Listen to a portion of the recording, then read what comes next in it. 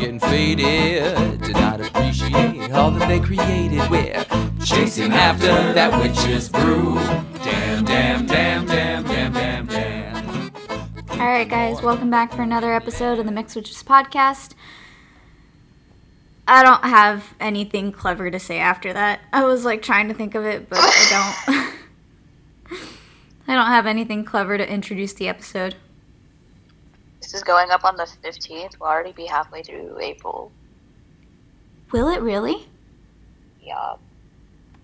No. What the fuck? What the fuck? Oh my god. Jeez.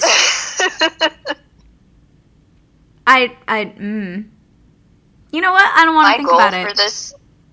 My goal for this month is to get 1,000 times better at grounding, centering, and shielding. I feel like we've said that before, but I'm being drop dead serious. Oh, yeah. My goal for this month is more like past life meditations and trying to get in touch with Persephone. And if she tells me to fuck off, then to find out who my patron goddess is. Yeah, my other goal is to, dabble in other different things with witchcraft that I haven't tried. That sounds interesting. Fair enough. But speaking of meditation, I had a thought last night when I tried to meditate and it wasn't working. I was like, I'm going to have to bring that up the next time we do, a meditation episode. That it wasn't working? The idea of, is meditation for everybody? That's a good question. I agree, because sometimes it just feels that way. I'm I don't know if I should, I don't know. I feel like maybe the form of meditation that we've been taught is meditating isn't for everybody, but there's a form of meditation out there that everybody can use. You know? I think I talked about it, some people meditate by working out and some people meditate by doing yoga. Not all of it is stationary meditation and stuff like that. I just feel what I thought was why do I make more progress I feel when I kind of do journaling than I do if I sit here and meditate. It's fair enough. Yeah. But anyway, that's not what this episode is about. You start us off. I do. I am talking about worshiping and sacred spaces, which I'm just going to refer to it as a sacred space, not a worshiping and sacred space. That'd be a lot of words all the time.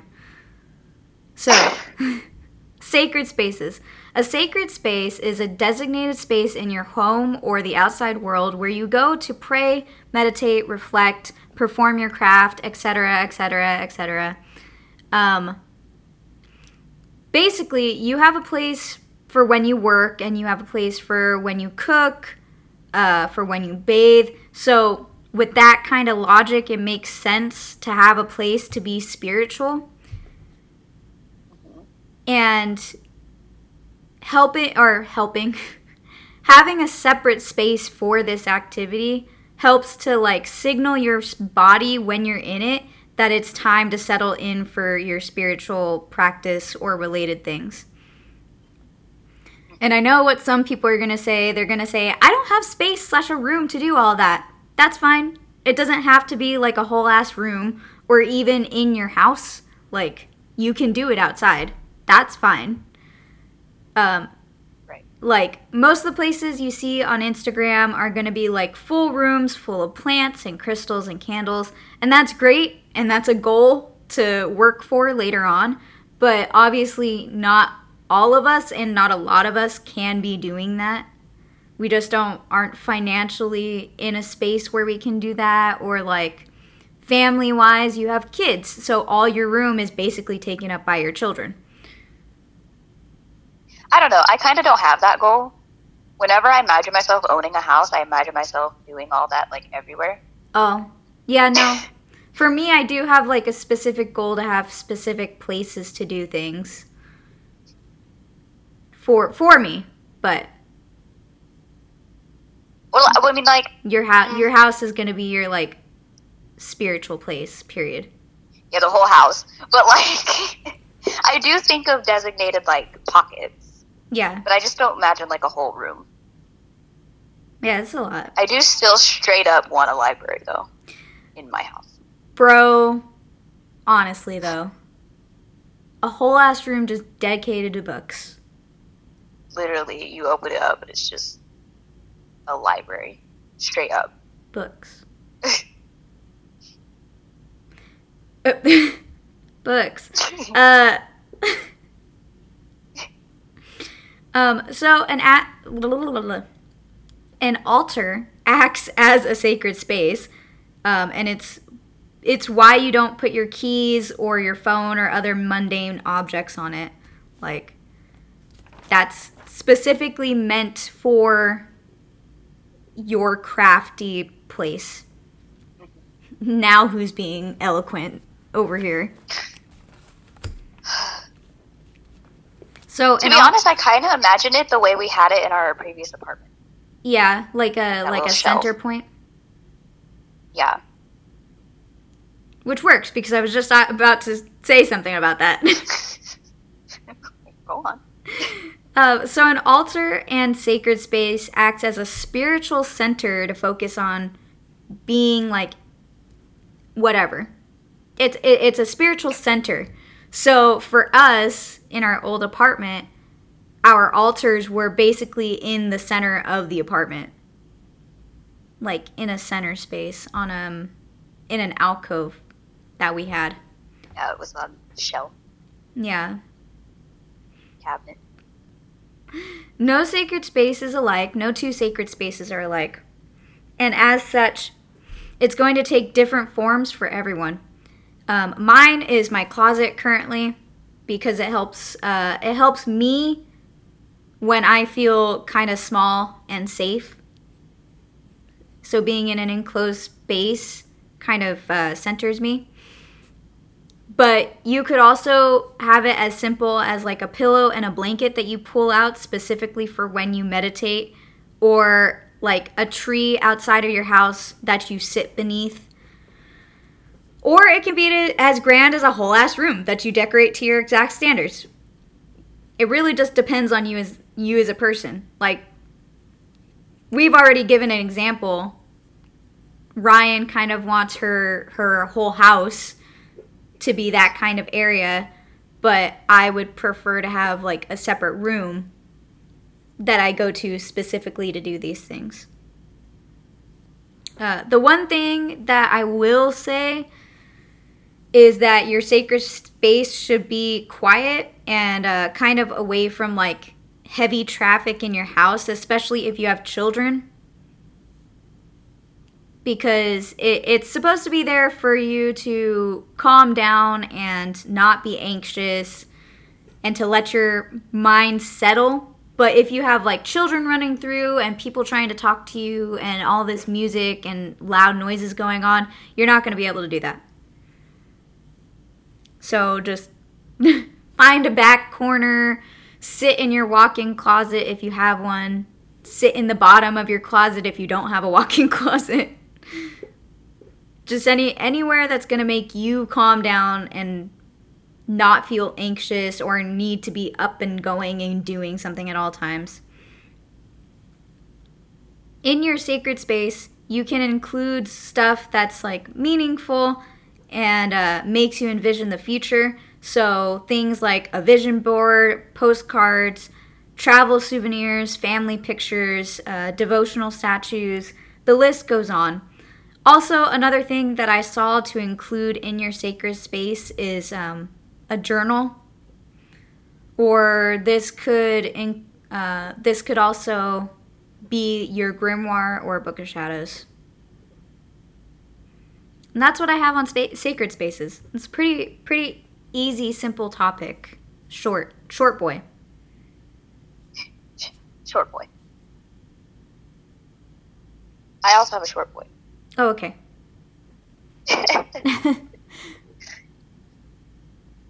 I feel, circling back to what you're talking about, I do feel a little bit congested because I don't have a sacred space right now. So I'm feeling like my tarot reading that said, you should have a sacred space. I'm like, I know. Okay. I know, I get it. I know.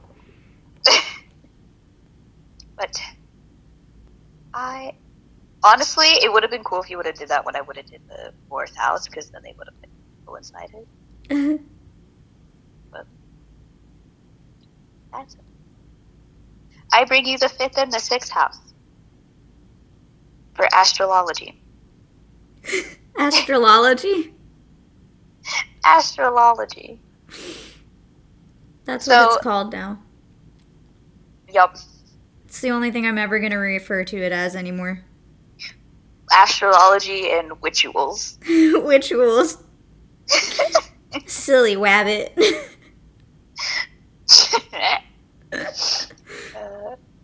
So the 5th house is considered the house of pleasure. Sorry, I just got distracted by people walking by. Oh. I was like, hello? So the 5th house is ruled by Leo and the sun. Me. You. Me. So this house encompasses creativity, play, and leisure. And our activities here bring joy and light. It is our house of our hobby and what we like to do for fun. Mm. The 5th house also speaks to procreation and children, as in literally, and it also speaks to our own inner child. So if you need to do some inner child work, please look at your 5th house. Well, you can look at your 5th house, rather. You don't have to. The 5th house speaks to the idea of legacy, of creating something long-lasting, which is also why children. Yeah, I was about to say, that makes sense why the children are there. Children. Children. So, because it speaks of children and procreation, and as I said, it is the house of pleasure, it also speaks of lovers and romance. It is the aspect of a relationship that arouses passion within us. So, the 7th house is like the serious house. The 7th house is the house of relationships, as in marriage, like your life partner, whoever that may or may not be. The 5th house is just the people you date, basically. Oh, cool, so I can thank my 5th house for all my failed attempts. The 7th house is considered the house, we're not there yet, but the 7th house is considered the house of the other. So it is where our shadow lives, and it is where people other than us. The 1st house is us, the 7th house is everybody else. The 5th house is lovers, so people you date, the kind of people you attract or are attracted to, yada yada. The 8th house is the house of intimacy. So whereas this is like casual sex, whereas the 8th house would be attached to your 7th house. That's how you view intimacy. Because that is not always about procreation. Intimacy is emotional, spiritual, all that. But they're all houses you can look at for like love. Basically is what I'm getting at. Yeah. But this is just the house of like dating, basically. So gambling and risk-taking in the pursuit of pleasure live in this house, as well as fun and games and hobbies, like I said. So I say gambling. It says, I wrote risk-taking in the pursuit of pleasure because I like the way that was described when I read it. But it could also be the fact that, you may not gamble. If you have like Capricorn here, you're not a gambler. You don't take risks. But if you have like Sagittarius here, I'm sorry. Rip to your wallet. Rip to you. You're the type of person who skydives and spends the big money and like bungee jumps, and that'd be you.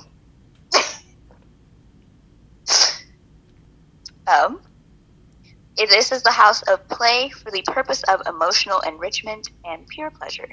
It's just the fun house. The fun house. This used to be a fun house. That's the song that popped in my head too.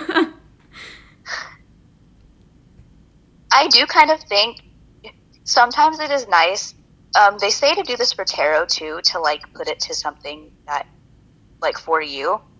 I always think of the Queen of Wands as Wonder Woman. This house I do think of like a circus tent. I always just see like a circus and clowns and stuff. This is the 5th house to me. That's what it makes me think of.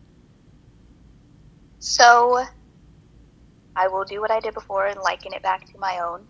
My 5th house is ruled by Pisces, which is a very good placement to have a Pisces house. But anybody who knows me knows. Anybody who knows me knows how I view pleasure. I have right here. This says right here, with a 5th house in Pisces, a person definitely has a talent that needs to be discovered and used. And Pisces is ruled by Jupiter and by Neptune. So if you also have Pisces here, it would definitely mean you may have some artistic talents. You may be really artsy-fartsy, like some artsy habits, hobbies, or habits, a Freudian slip. Pisces here, or a water sign here, maybe that you tend to like. Pisces here says that you tend to see people in your lovers with rose-tinted glasses. Pisces is the dreamy sign. So there's that. If you have a fire sign here, you may have a lot of lovers, date a lot, fall in and out of love, multiple callers at one time. If you have an air sign here, you may be interested in like intellectual pursuits, or maybe like you like to play chess, checkers, Mancala, stuff like that. Poker. You may like to gamble if you have an air sign here, but you may like be one of those people who likes to do it like competitively. Like you sit at the table and put all the chips on the table, and you're like, I'm ready to go. If you have an earth sign there, you may be more like to do like DIY stuff or crafts or stuff that you can like touch, gardening, cooking, sewing, woodwork, maybe like a mechanic. You can use your hands for stuff. Having a fire sign here means you like to do sports, probably. Or, I can't think of it. Like, all I can think of is sports. Well, like I said, I mean bungee jumping, but you, like, adrenaline stuff. Racing cars, you might like to go to, like, if you have, like, an air sign or a fire sign here, you may like to go to carnivals. I just said circus. You may like to go to carnivals and, like, play all the games and stuff. If you have your Venus in here, you might also like to do that because you like to win stuff. You want the stuffed animals and stuff. That's what you want. Neat. But having Pisces here, because there's some Venusian energy here. You have Taurus here. You may like to do like painting, or like you like to bedazzle stuff, flowers. We just had an episode about flowers. You may like to do stuff with flowers, make perfumes, go shopping. I definitely like to go shopping, like window shopping. I don't even want to buy anything. I just want to go. I will say, if you have Scorpio here, or if you have Pluto here, you may have a very wounded inner child. If you have Chiron here, you may have a very wounded inner child. So be wary of that. I have Jupiter in my 5th house as well. So if you have Jupiter there, if you have Venus there, you may also be very lucky with money. You may win a lot when you gamble. If you have Saturn there, you may not ever win, so maybe don't gamble. Ever. If you have Mars here, you may be very, impulsive, so maybe be wary of that as well. This is considered also the house of good fortune, because the 6th house is considered the house of bad fortune. But that sounds negative, because there's actually nothing really bad about this house, the 6th house. It's where you can, it's the house of health is what is considered. So the bad fortune could be, if you're going to get sick, this is where it is. If you're going to get a disease, this is where crises are, reversals of fortune, so bad fortune. If anything kind of unlucky is going to happen to you, that's going to be found in the 6th house, so sorry. But hey, we all have a 6th house, so. Yeah. I actually have Saturn in my 6th house, so pray for me. Saturn feels very at home in this house, and I don't know if that's good for me or bad for me. What an instigator. To be dead serious. Okay, I haven't done the planets yet, but Saturn is kind of a karma planet. Saturn and Pluto are kind of karma planets. They make you look at yourself. They make you go through trials. So I don't know if this is good for me or bad for me that Saturn is in a house where it feels okay to be in. But. Yep. But the 6th house is ruled by Virgo and the planet Mercury. Hence why it's the house of health.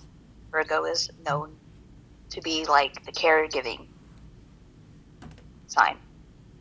The doctor sign. More like the nurse sign. Not even a doctor sign, but like a nurse sign. Caretaker sign. Anyway. So the 6th house is the house of work and service. It's going to show what the daily grind feels like to you and the adjustments you can make to improve it. This is where your attitude towards work lives. And not work as in career, although I do like to look at my 6th house for some of that, but actual literal work. Physical labor. The 6th house also describes health as daily maintenance. This house will show what kind of daily workout or health regimen might suit you best. Also, our relationship to those who serve or work for us. So this is the house of employees. This is the house of waiters and waitresses. I just thought caddies. I'm not watching golf, but caddies or bellhops. That's what I'm thinking. People who work in hotels and help you with your bags. Stuff like that. That's where these people live. The people. I mean, if I said under us, I mean it not literally, not derogatorily, but I do kind of under us. So people who do things, for people you tip, taxi drivers, people you ask to do a service. It also describes how we serve others and what this feeling invokes in us to serve others.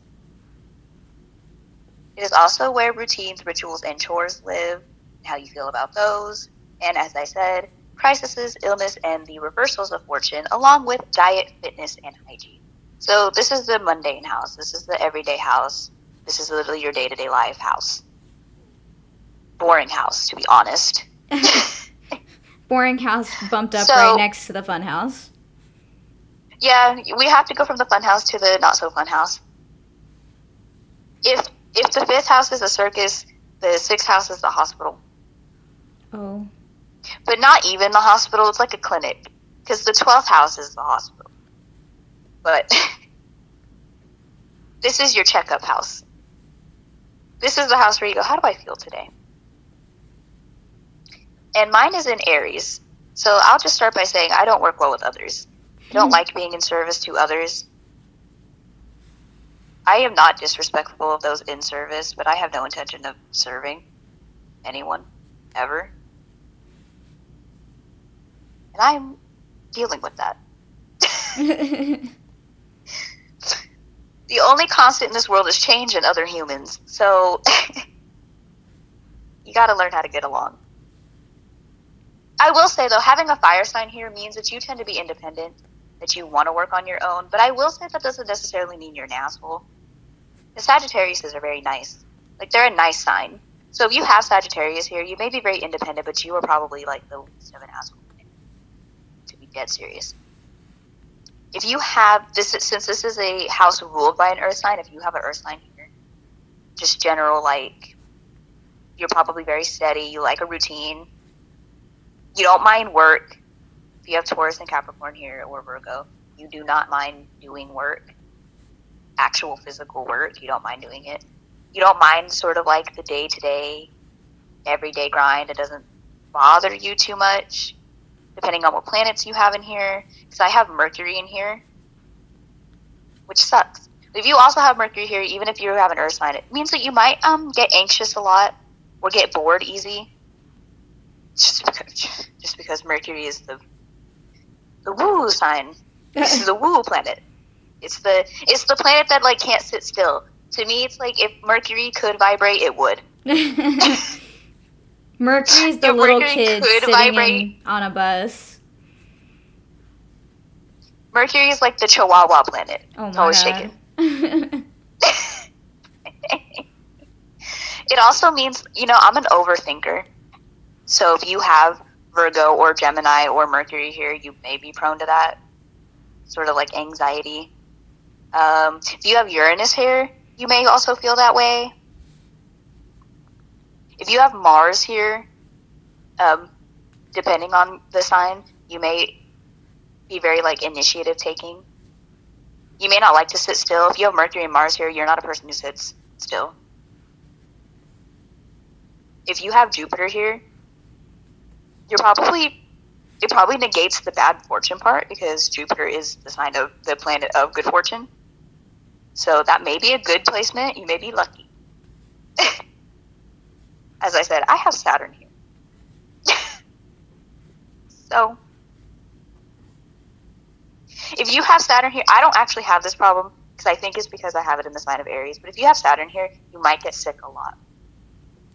If you have the moon here, you might also get sick a lot. Since those tend to be kind of cold planets or like closed off planets. Maybe you have sinus problems. You may have you get congested a lot. If you have Mars here, you may get hot a lot. Or if you have a fire sign here, you may get hot flashes or you have fevers or headaches. If you have Mercury here, you may also have headaches. If you have Venus here, you may have chest problems. Maybe you get heartburn a lot or actual heart problems. For that, I'm sorry. For that, I am very sorry. But you may. Or you may have like asthma. Anything to do with the chest. I'm looking at my own chart trying to think of planets. Sagittarius, it could have to do too, if you have to do with signs in the body parts that they rule, that could have something here. Aries rules the head, meaning you could also have headaches if you have Aries here. Hi. How are you? Capricorn rules the feet. So if you have Capricorn here, you may have like feet problems or have achy feet all the time or like hangnails. Stuff like that. Maybe knee problems. You may have like cranky knees or achy knees. They may pop all the time. If you have Sagittarius here, Sagittarius rules the thighs and the hips. You may have hip problems. You may pop in your hips all the time. You may be clumsy. Could be clumsy. You have Sagittarius here. If you have Scorpio here, you may, if you have a uterus, you may have feminine health issues, because that's what Scorpio rules. Although this is not hard and fast, because I have that and my Scorpio ain't nowhere near that. So, but you may, you may have some issues. You may even have issues with having kids. If you have Venus here or Scorpio here or Pluto there, Pluto is the planet that rules sex. You may have intimacy issues or things of that nature. Libra rules I'm trying to think of more signs. Libra rules the kidneys. You may have, so stuff like that could pertain to this planet, to this house. Pardon me, planet. We're not any planets yet. Thank God. So also with work, I have Venus here. And so if you have Venus in your 6th house, you may need to have, if you have Venus or if you have Taurus and Libra here, you may need to have like a harmonious work atmosphere. You don't do well with fighting and drama and the gossip. Oh, no. Mm-mm. No, sir. You may also feel that way if you have Jupiter here, since Jupiter is like the happy-go-lucky planet. Happy. If you have Saturn here, since Saturn can be a bit negative, you may have a good work ethic. You may be somebody who can like dig in and work for hours and hours and hours until it's done. If you have Mercury here, you may want to do you may be the person who does like data sheets. Or you may journal stuff. You may like to make to-do lists. Although me having Aries here, it told me, don't do that. You ain't down. You said don't plan out your day, because you're not down. So if you have a fire sign here and air sign here, you might not like to plan out your day. That may not be beneficial. But if you have an earth sign here, that may be beneficial to you to do that. Not necessarily that you're going to follow it, but it just may be nice for you to see, like, okay, this is what I would like to do today. This is what I have planned for the weekend. This is what I have planned this month. Maybe so you don't forget. Because I feel you there as well. If you have Capricorn here, you may also never get sick, really. Capricorn is very much like the steadiest of the earth signs. As I'm thinking about it, it's like, yeah, if you have Capricorn here, you may also not really get sick. That may not be it for you. Everyone else could be sick, and you're just like, I'm chill. I'm just here. I'm chill. If you have allergies, granted, I can't think of what kind of placement that would be, but if you have allergies, I would live in this house. So sorry. Blame your natal chart. Also, if you have a fire sign or an air sign or Mars or an active planet like Mercury or what have you, you may need to do something every day, like yoga or running or swimming or something. If you don't, bro, your body's like, bro, I can't. If you have Taurus here, people call you lazy. If you're like that Taurus who has the stereotype of being lazy, if it's in your 6th house, that's why. Sorry. Sorry for you. But if you find I am a Taurus sun, so if you're a Taurus and you're reading the thing and you're like, I'm not lazy, it probably because you don't have a placement there in your 6th house for you to be lazy. Because I definitely feel that way. I have a stellium here and I have Aries here, and literally I just don't feel like I'm the laziest Taurus I've ever met. Some of those Tauruses can sleep all the time, and sometimes I have days where I'm like, bro, what? Nah, fam. If I'm doing that, it's called depression. And somebody needs to come get me. That's how I know I'm becoming depressed. We just talked about this. But Yeah. That is how I know, because if I'm sleeping all the time, that means something's wrong. Yeah. But that's the 5th and 6th house. It's funny that they kind of go together, because it does sometimes feel when doing the houses, not that they don't go together, but like opposite houses have similarities, but not really like next to each other that they do. Like the 1st house isn't like the 2nd house, isn't like the 3rd house, but these ones are very similar. Like yin and yang. Good fortune, bad fortune. Mm. Really, really fun house, really fucking boring house. So that's how I have. What media do you have for us? I have another book. This one is nonfiction. Yay. Yay. And I don't actually remember if we've talked about it previously, but it's, I want to say it was the first book I ever bought related to witchcraft.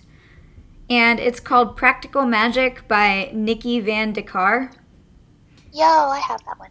Yeah, we both have it. It's a pretty great book. Like, it's a good beginner's book because it has kind of a little bit of everything. It talks about crystals and how to charge them and whether, like, how their energy changes depending on whether they're tumbled or chunked or whatever else.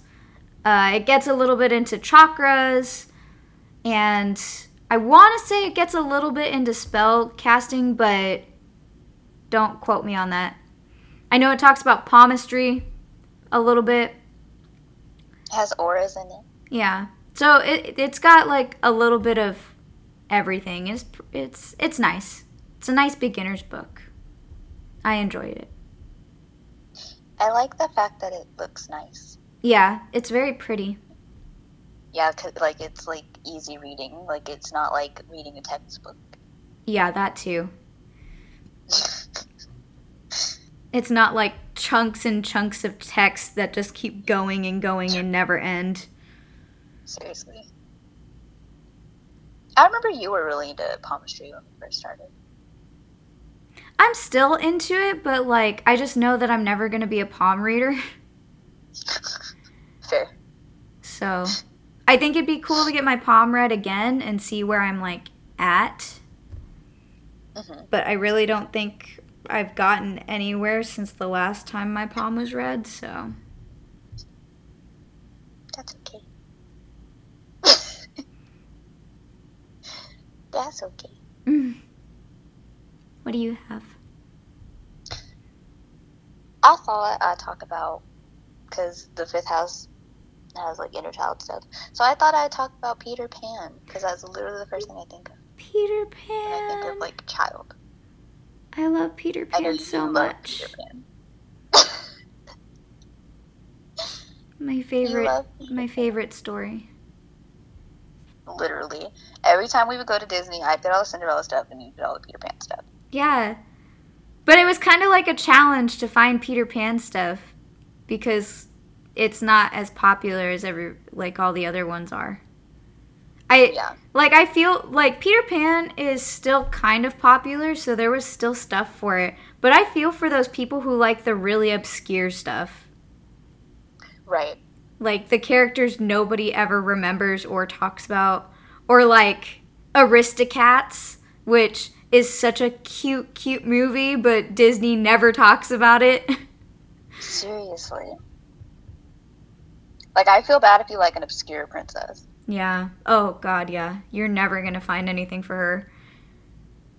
Or if you're, like, you don't even like a princess, you like Esmeralda. Oh, man. Sorry. Or, like, the princes. If you like the princes, you're never going to find anything for them. Seriously. But realistically, I have questions if you like the princes more than the princesses, because the princes are literally two-dimensional. Like, they're literally just white bread. They have no personality to them whatsoever. They're there to say, hello, I am your prince. I am here to save you and kiss you.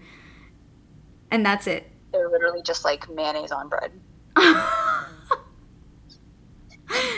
Boring. Boring as fuck. Sorry for anybody out there who enjoys and loves the princes, but... I mean, if you like Flynn Rider and like Prince Naveen, like that's okay. Oh yeah, that's different. They've got personality to them. Yeah. They were built with personality involved. Yeah, seriously. So, Peter Pan is a Disney movie, as you all know. If my computer will load, I will tell you more. Of course, the boy who never grows up. That's why it makes me think of inner child. Right. If he could be a euphemism for anything, is literally that. Yeah. The movie itself, the Disney movie, came out in 1953. God, that long ago? What the fuck? Yeah. Okay. And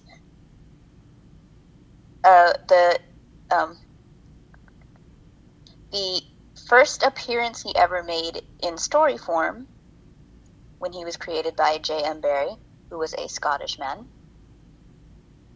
was in 1902 in a story called The Little White Bird. Also, fun fact, J.M. Barrie invented the name Wendy because the name never existed before until he wrote it. Interesting. That's really cool. A lot of the things we know about fairies as well come from Peter Pan. So when you're doing some research, take that with a grain of salt. Some stuff is ancient and some stuff comes from, like, stories like these. And you gotta, like, sift through it. This says, he first appeared in Peter Pan in Kensington Gardens, and he was a 7-day-old baby that had flown from his nursery, where fairies and birds taught him to fly. And then in 1911, he published Peter and Wendy. So, this is sad. It says, J.M. Barrie may have based the character of Peter Pan on his older brother, David, who died in an ice skating accident the day before his 14th birthday. Oh. His mother and brother thought of him as forever a boy. Wow. It's really sad. That is sad. Like, damn. Yeah. It says his age is not stated in J.M. Barrie's play that came out in 1904 or in the novel Peter and Wendy that came out in 1911. The novel does mention, though, that he still had all his baby teeth. Right. I think I remember reading about that and them, like, hypothesizing with that he's around the age of, like, 7 or 8 or something like that. Yeah. Granted, I was already losing teeth by the time I was 8, so maybe not even that old. Yeah, I don't know how that was like in 1911, how long it took you to lose your teeth. Your teethies. Peter Pan is also, if you like to pull tarot, he also makes me think of the Fool. Oh, for sure. Because it says Peter is an exaggerated stereotype of a boastful and careless boy. And I'm like, yeah, the Fool. Yeah, yeah. Him. He claims greatness even when such claims are questionable, such as congratulating himself when Wendy reattaches his shadow. Wow. I'd punch Peter in his little mouth. He's such a dickhead. In the play and book, Peter symbolizes the selfishness of childhood and is portrayed as being forgetful and self-centered. But honestly, I have plenty of days where I wish I could still be that. Right. I definitely feel like the more I remember of being a kid, the more I remember being that. Not a dickhead, but not really caring about stuff like that I care about now and not thinking about stuff the way I think about them now. You all know. We all get it. Peter has a nonchalant, devil-may-care attitude and is fearlessly cocky when it comes to putting himself in danger. Barrie writes that when Peter thought he was going to die on Marooner's Rock, he felt scared, yet he only felt one shudder. One shudder. He only scared a little bit. Just a tad. With this blithe attitude, he says to die will be an awfully big adventure.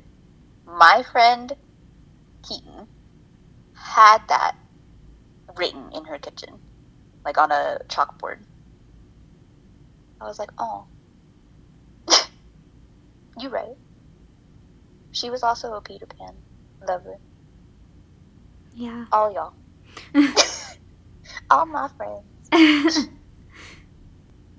Peter's archetypal quality is his unending unending youth.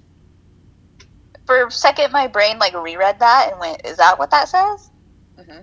Yep, that's it. In Peter and Wendy, it is explained that Peter must forget his own adventures and what he learns about the world in order to stay childlike. Bro, you gotta forget? That fucking sucks. Well, I guess that makes sense because, you stop being, a kid when you start getting more experience, you know? Yeah. It just made me sad. Same.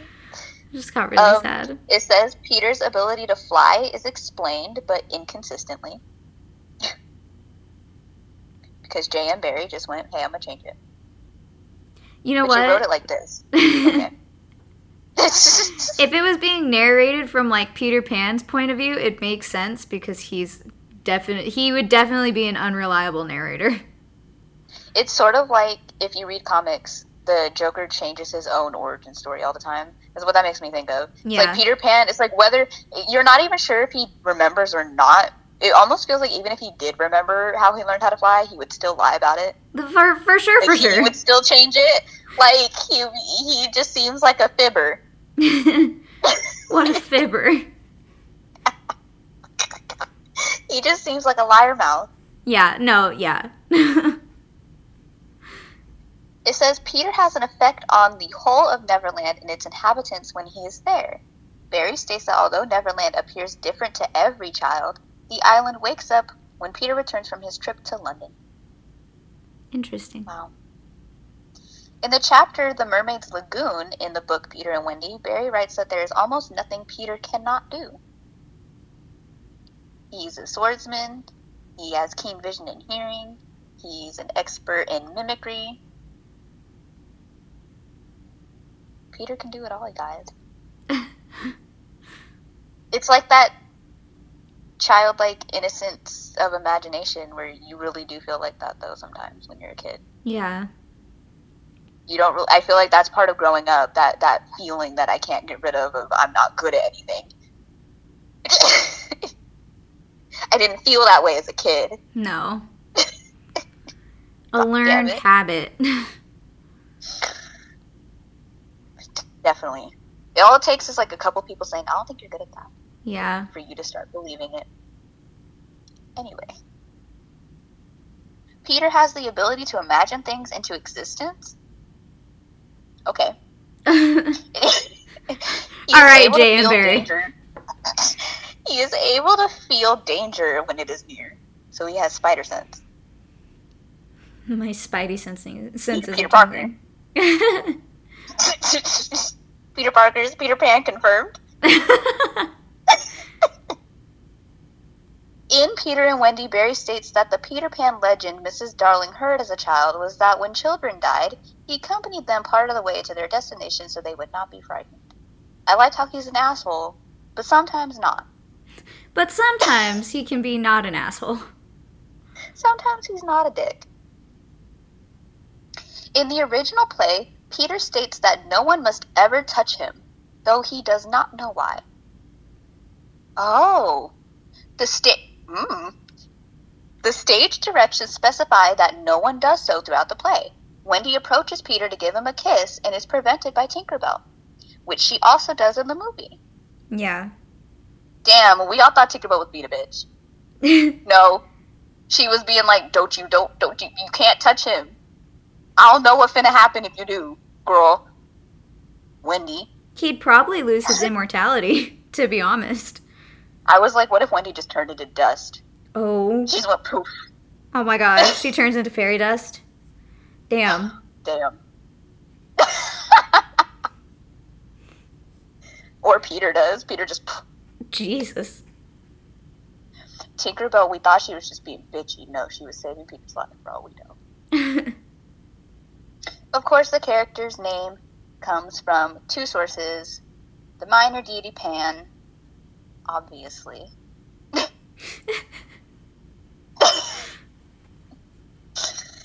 And the Peter part. I'm literally skimming this and it doesn't say where the Peter part comes from, but, whatever. You just like that name. Using Pan as part of his name is like false advertisement, though, because we all know what Pan does. Yeah. We all know Pan's role in the hierarchy of the world. For sure. And it is not a child's role. Okay, a Pan is not a child. He ain't even trying to act like one. Pan's a fucking fertility god. Like, let's talk about that. He just wants to hang out with the nymphs in the grass, okay, and play his pipe. And I don't mean anything, but I mean a literal instrument. Y'all. Y'all. Good. Also, just like in the movie, the novel also has the Lost Boys and Neverland and fairies and pirates and mermaids and Native Americans Oh my. and Brits And Captain Hook. and crocodile. It's good. It's good. I like some Peter Pan, but honestly, literally, the archetype of the inner child. We have not talked about archetypes, and I was starting to get interested in them. Mm. If I had to sit here and think, sometimes I do think stuff. It is stuff like this that can really help. Like if you're just not getting it, because some stuff I don't know feels very like. You say the mother. I don't need an explanation for what that means. But if you say, the inner child, you're just like, what the fuck is that? What are you talking about? It's Peter Pan. Or if you're learning the tarot, I do think it is beneficial to put the tarot with something. Yeah. My Knight of Cups is Dick Grayson. It's Nightwing. Mm. Every time I pull that card, I'm just like, oh, there he is. There he be. There he be. But the Fool is Peter Pan. That's what makes me think of. Yeah. Also, we have written some fairy tale stories ourselves, and Peter is a lot of fun to write. Personally, I think. yeah. Yeah, he is. Especially if you do age him up. Oh man. Yeah. My aged up Peter is better than everybody else's. I won't hear any other discussion. I'm just thinking about the time that I aged him up, and like. He's a lot of fun as a grown up. TBH. Yeah, I wonder where that story went to. I hope my mom never found it. Oh. Honestly, it kind of makes me want to, revive it. Talking about all that. Yeah. I know I just said in the last episode talking about Spiderwick that fairy tales are dead. Maybe they're not dead for me, though. Also, if you guys don't want to read, the original Peter Pan stories, there's, a million retellings out there. Seriously. There's The Child Thief. That's why the trope is dead. Please leave it dead. There's The Child Thief. There's Pan, which is a movie that so came good. out, Oh, Hook? Oh, that's... Oh, yeah, the one with, Robin Williams. Yeah. Oh. There's a sequel to Peter Pan. Yeah. It's Wendy's daughter. Oh, yeah, that one's cute, too. But, yeah. So, if you guys don't want to read the originals, there's a million retellings you could also read. Seriously. So, if you'd like to hear more from us and us ramble on about Peter Pan, you can find us on Twitter and Instagram just looking up Mixed Witches Podcast. Or you can shoot us an email, mixedwitchespodcast@gmail.com. You can also find us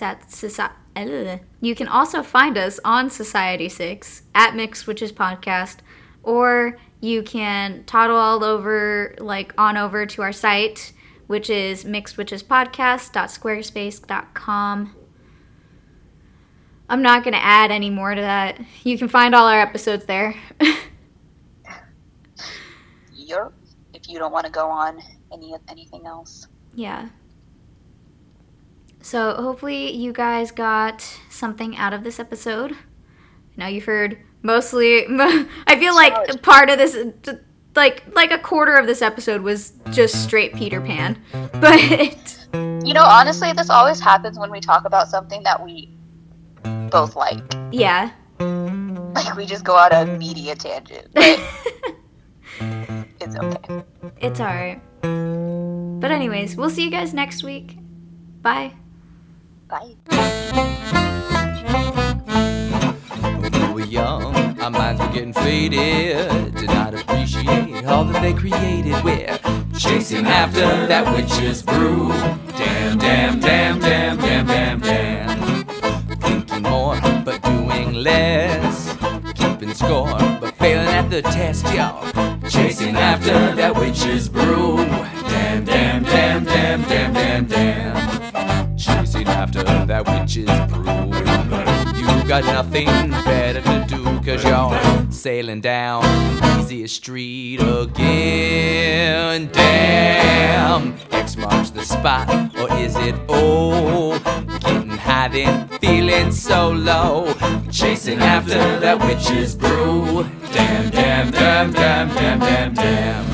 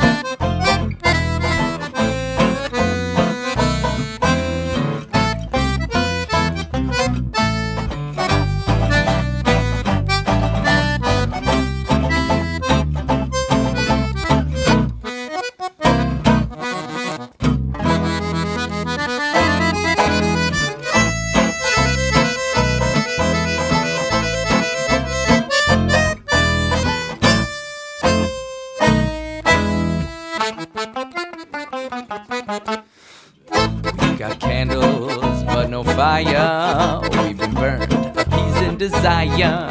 Chasing after that witch's brew. Damn, damn, damn, damn, damn, damn, damn.